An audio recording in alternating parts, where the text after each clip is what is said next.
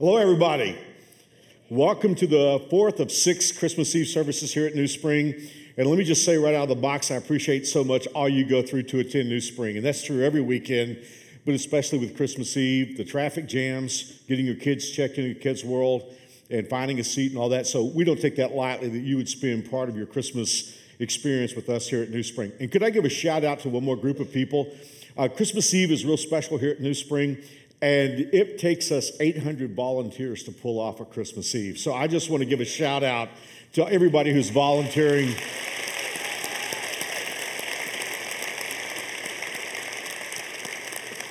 We started with our first service last night at 5:30, and then we'll end this evening. And a lot of people, a lot of New Springers will actually have been here like about 3 o'clock yesterday, and they'll leave about 8 o'clock tonight. And then they'll stand around and say, I wish we had another service to do. So you volunteers, you guys are rock stars in my world. We're closing out a series tonight called Holidays. And I'm sure you realize that's a play on words on holiday. Holiday comes from a couple of words that mean holy day. And holy just means that which is like God or that which pertains to God. But whatever we are at New Spring, we try to be academically honest. And especially honest with ourselves. And the truth of the matter is, there's a whole lot of the holidays, it doesn't feel a lot like God. I mean, to be honest, it can feel a lot more like the opposite of God. And because of that, a lot of times during the holidays, we get into a holidaze, D-A-Z-E. And we've been working on that. We've been asking the question, how do we get the holy, how do we get the like God part back into our holiday? And we started on the week before Thanksgiving with a message called Black Friday Blues. We talked about the challenge of overspending. And then in week 2, the talk was called My Crazy Family. And in week 3, we were very honest about the fact that many of us struggle with our feelings, including myself, this time of year. And we talked about the challenge of dealing with an emotional disorder in a talk called I Don't Feel Merry. And we've talked about a lot of subjects. But I just want to ask you a question. Is it just me, or does it get more intense the closer we get to Christmas? I mean, for one thing, just the way people drive. I'm staying away from certain roads in Wichita. I mean, a couple of days ago, I was driving, and it was like NASCAR. It was like the last lap at Daytona, and I was just in the Dillon's parking lot. I mean, you know. So, I mean, it's like, and you know, people just, it's supposed to be the most wonderful time of the year and the Christmas spirit and all that. But a lot of times when I see people wave, they're not using all their fingers. And so I just think about that. There's a police officer, one of Wichita's finest, I heard, that pulled over a couple in the Christmas season. And he was trying to be as congenial as he could be, even though he had to give the guy a ticket. But anyway, he walked over to the driver's window and he said, sir, you know, I pulled you over because you ran through the red light back there. And about that time, his wife leaned forward and said, I told him not to try to coast through that light. But he said, no, I can beat it. He said, shut up, woman. And the police officer said, and while I'm at it, you know, you're in a 30-mile-an-hour zone, and I clocked you going 55. She leaned forward again and said, he does it all the time. I tell him, and he just insists on speeding. He said, woman, I told you to shut your stupid mouth. And at that time, the police officer leaned over to her, and he said, does he talk to you like that all the time? She said, only when he's drunk. Oh. There's a guy who won't be home for Christmas. and my kids are grown now, you know, and they're married, and we're in the grandkid phase. But, you know, it seems like Christmas Eve has always meant for us that I'm going to have to deal with the most demonic expression ever brought over into English. And it's some assembly required. Whatever wicked person came up with that, there's great punishment ahead. Because the one thing I've discovered about those instructions is that oftentimes they don't tell me what I need to know, but they wind up telling me stuff that treats me like I'm 2 years old. And it's like, wow, I mean, why don't you tell me the part that's salient, but on the other hand, why do you treat me like a child? And the more I got to thinking about that, I started thinking about the world that we live in and how we get treated a lot of times like when we're given directions like we don't know anything. And these are actual directions that were found on American products. On a Sears hairdryer, do not use while sleeping. Now, how would you use a hairdryer when you're asleep? I don't know. On a bar of Dial soap, use like regular soap. That raises all kinds of questions in my mind. On bread pudding, this has got to be a tip of the hat to McDonald's. Product will be hot after heating. Got to watch out for that. My favorite. On an iron, do not iron clothes on body. You know, you have to wonder, did somebody try that? You know, it's like, honestly, I was renting a car. I think it was in Atlanta the other day. I was renting a car, and the person behind the counter said, "No, you do know, this doesn't cover you if you get a speeding ticket." And I'm like, did somebody come back to the counter after getting a speeding ticket and want them to pay it? I don't know. On Nital sleep aid, it said, warning, may cause drowsiness. That's why I buy a product. And this could explain some accidents. On Boots children's cough medicine, do not drive a car or operate machinery after taking this medicine. So this is 5-year-olds medicated driving steamrollers. On peanuts, warning, contains nuts.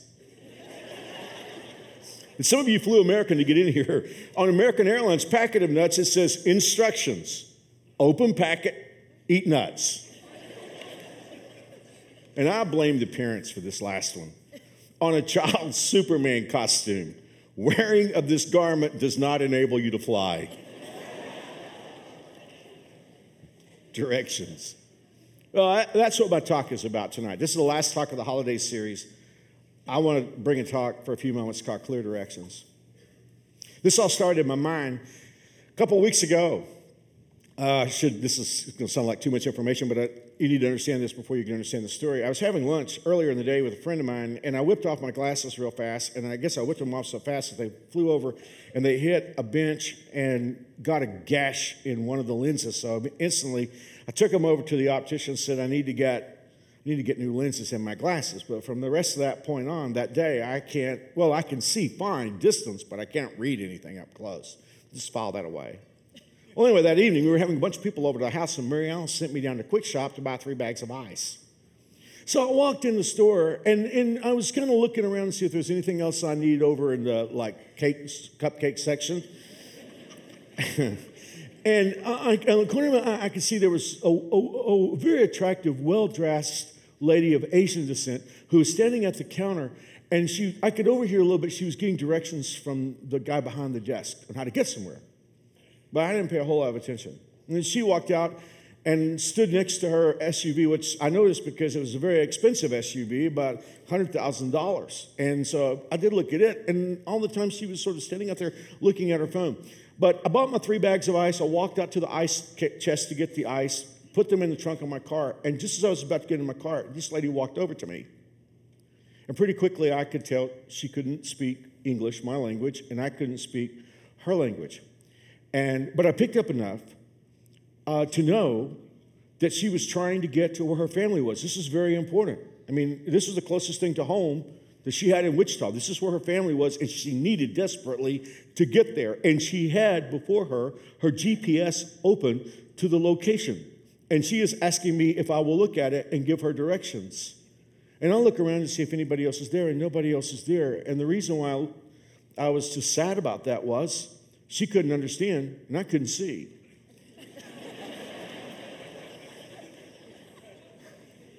And I thought, how's she going to get home? How's she going to get home? She couldn't understand, and I couldn't see. I did the best I could to understand her, and I did the best I could to give her directions, and I hope she made it. And guys, you can tell already at New Spring, we're probably not the most traditional church in the world. And we have a lot of fun, and we celebrate. But we're real serious about one thing. We believe that Jesus Christ came into our world to show us how to get home. And that's what I want to talk about. I want to talk about clear directions on how to get home. You know what was interesting at the moment when I was getting back in my car? I thought about this. I thought, it's not like we weren't intelligent. I'm college educated. I'm going to bet she was too. And it wasn't like we didn't have resources. She had an expensive SUV with a GPS system, and she had a smartphone, and I had a smartphone. It wasn't like we didn't have information.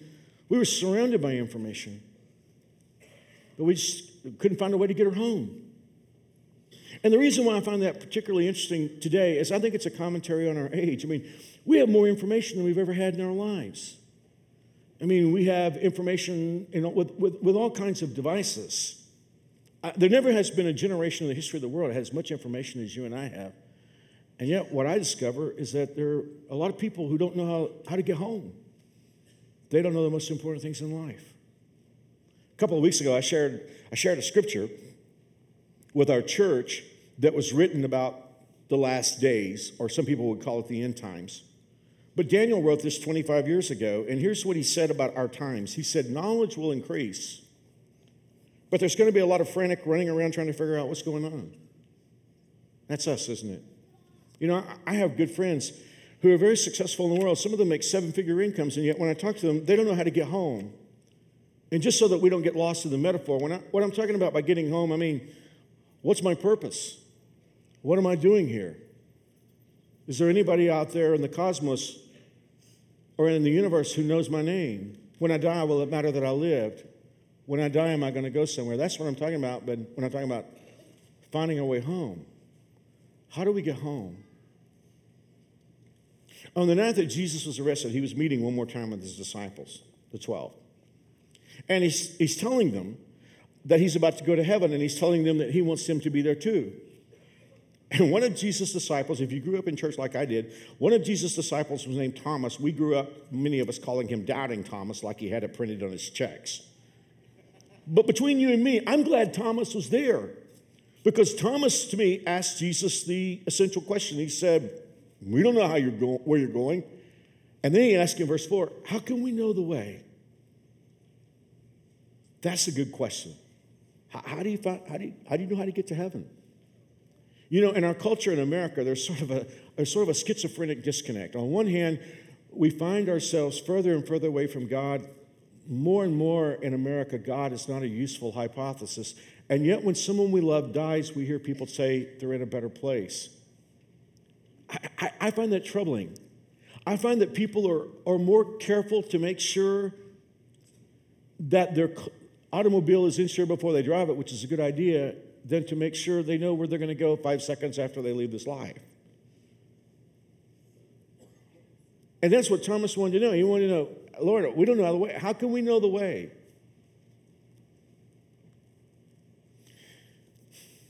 This is the 50th anniversary of the Charlie Brown Peanuts Christmas special.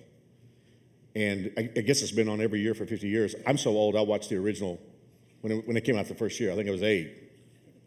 But if you've ever watched the Charlie Brown Christmas special, which I don't think any of us could really avoid during this time of year, Charlie Brown, it's a cartoon character. Charlie Brown he's depressed with the Christmas season. He doesn't know what Christmas is all about. He winds up having to produce the Christmas play, and nobody will cooperate with him. And he's upset because Christmas is commercialized. And finally, he just reaches the end of his rope, and he says, I don't understand what Christmas is about. And that's when his buddy Linus comes up to him in the Christmas special and quotes to him the words from the Gospel of Luke chapter 2. That goes something like this. And lo, the angel of the Lord came upon them, and the glory of the Lord shone round about them, and they were so afraid.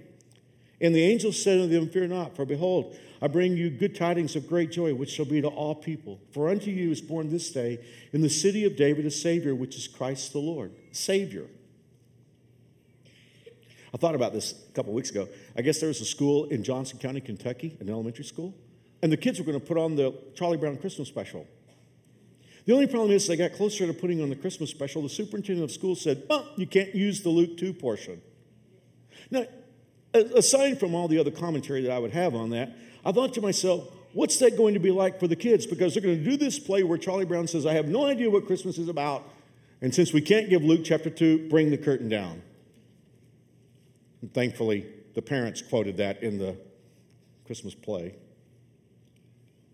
But, you know, if you take Jesus Christ out of Christmas, and hey, I like all the trappings of Christmas. I like the music, the decorations, the lights, presents, the gift giving, the gift receiving. I like all that. But take Jesus out, and what do you have?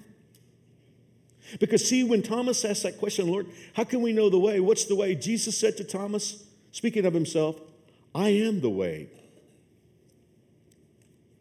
Now, you know, New Spring and guests, you know what surprises me, or not surprises me, but I find interesting about Jesus' statement? If a religion could have gotten us there, Jesus would have said, well, Thomas, you need to join this church. If a If a philosophy could have gotten us there, he would have said, Thomas, adopt this philosophy. If a group of rules, if obeying a certain set of rules could get us there, he would have said, okay, Thomas, here's your schematic of rules. You got to obey these rules. But he didn't. He said, Thomas, I am the way. See, here's the thing. When we didn't know how to get home, God didn't send us a philosophy. He didn't send us a religion. He didn't send us a set of do's and don'ts. God sent a person. And why?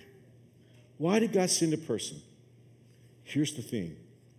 It's because we're broken in a place that religion and rules and philosophy and theory can't fix.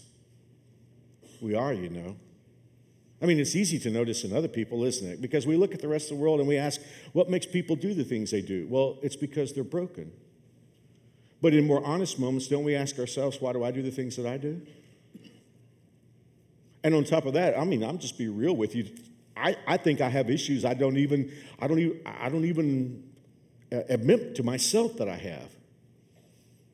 In 31 years of pastoring New Spring here in Wichita and living in Wichita, one of my favorite stories that's come out of the city is the couple that called the police to report that somebody had stolen their marijuana. Now, I have a weird sense of humor. I would have liked to have heard the 911 call. So what do you imagine? Somebody stole our weed. Tell me that again. Somebody stole our weed, man. Well, you just sit still. We'll be over there to start an investigation. You know, when I hear that story, I think about dumb criminals. But, you know, I can be just like that. I can see the faults in other people, but sometimes I don't even agree to the faults that I have in myself. You see, God sent Jesus into our world because we were a broken people.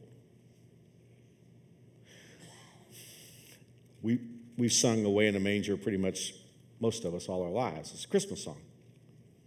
I want to call your attention to the third verse because it really explains why Jesus came. It says, be near me, Lord Jesus, I ask you to stay. Close by me forever and love me, I pray. Bless all the dear children in thy tender care. Watch for the verb in the next line. And fit us for heaven to live with you there. See, the reason why Jesus had to come is we had to be changed. We're not ready for heaven the way we are. None of us is. But God loves you very much, and he loves me. Well, let's just draw a total. Let's get a total here and finish this talk. What do we learn? Well, God wants you home. There's not a person here God doesn't want in heaven. He wants you home. You say, Mark, I'm an agnostic. Hey, he wants you home. So you're asking questions. He's got answers for those questions.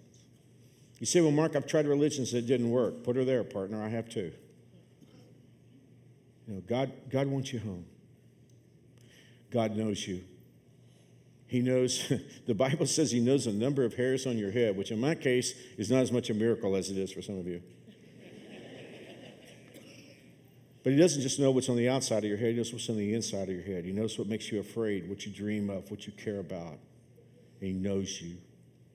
And he loves you. And he sent Jesus to make a way for you to get home. Hey, that's the thing I love. That's why I hate religion. Religion is just a man-made nomenclature to try to categorize thoughts about God. The story of this book is Jesus came as a first responder on a rescue mission to get me out of the mess I'm in, to make me ready to go to heaven. And here's how it happened. Jesus came and lived a perfect life. For 33 years, he ran the table and never did anything wrong. I can't go 33 minutes and be perfect. But he went 33 years, and he lived the life I can't live in my place. And then he took that perfect life, and he laid it down on a cross, and he hung on a cross for 6 hours, and the way God looked at it, he paid for my sin. So he lived the life I couldn't live, and then took the hill I didn't want to take. And then he turns around and offers me a gift, and you too. That any of us, no matter what we've done, how we felt, no matter that we can never get it right, if we will put our confidence and trust in Jesus Christ, we can be forgiven and have a relationship with God. That's what Christmas is about.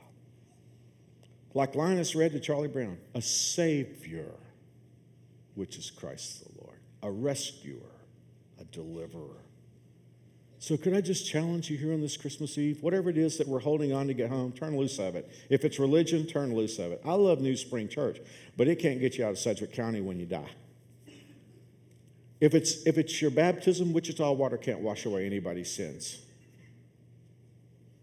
If it's your good record, please let go of that.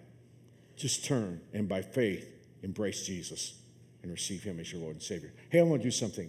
I want to pray a prayer with you. These aren't magic words. But if you want to pray with me, I'll pray it slowly because you can decide whether you want to say this to God or not. Okay? Would you just bow your heads with me? Dear God,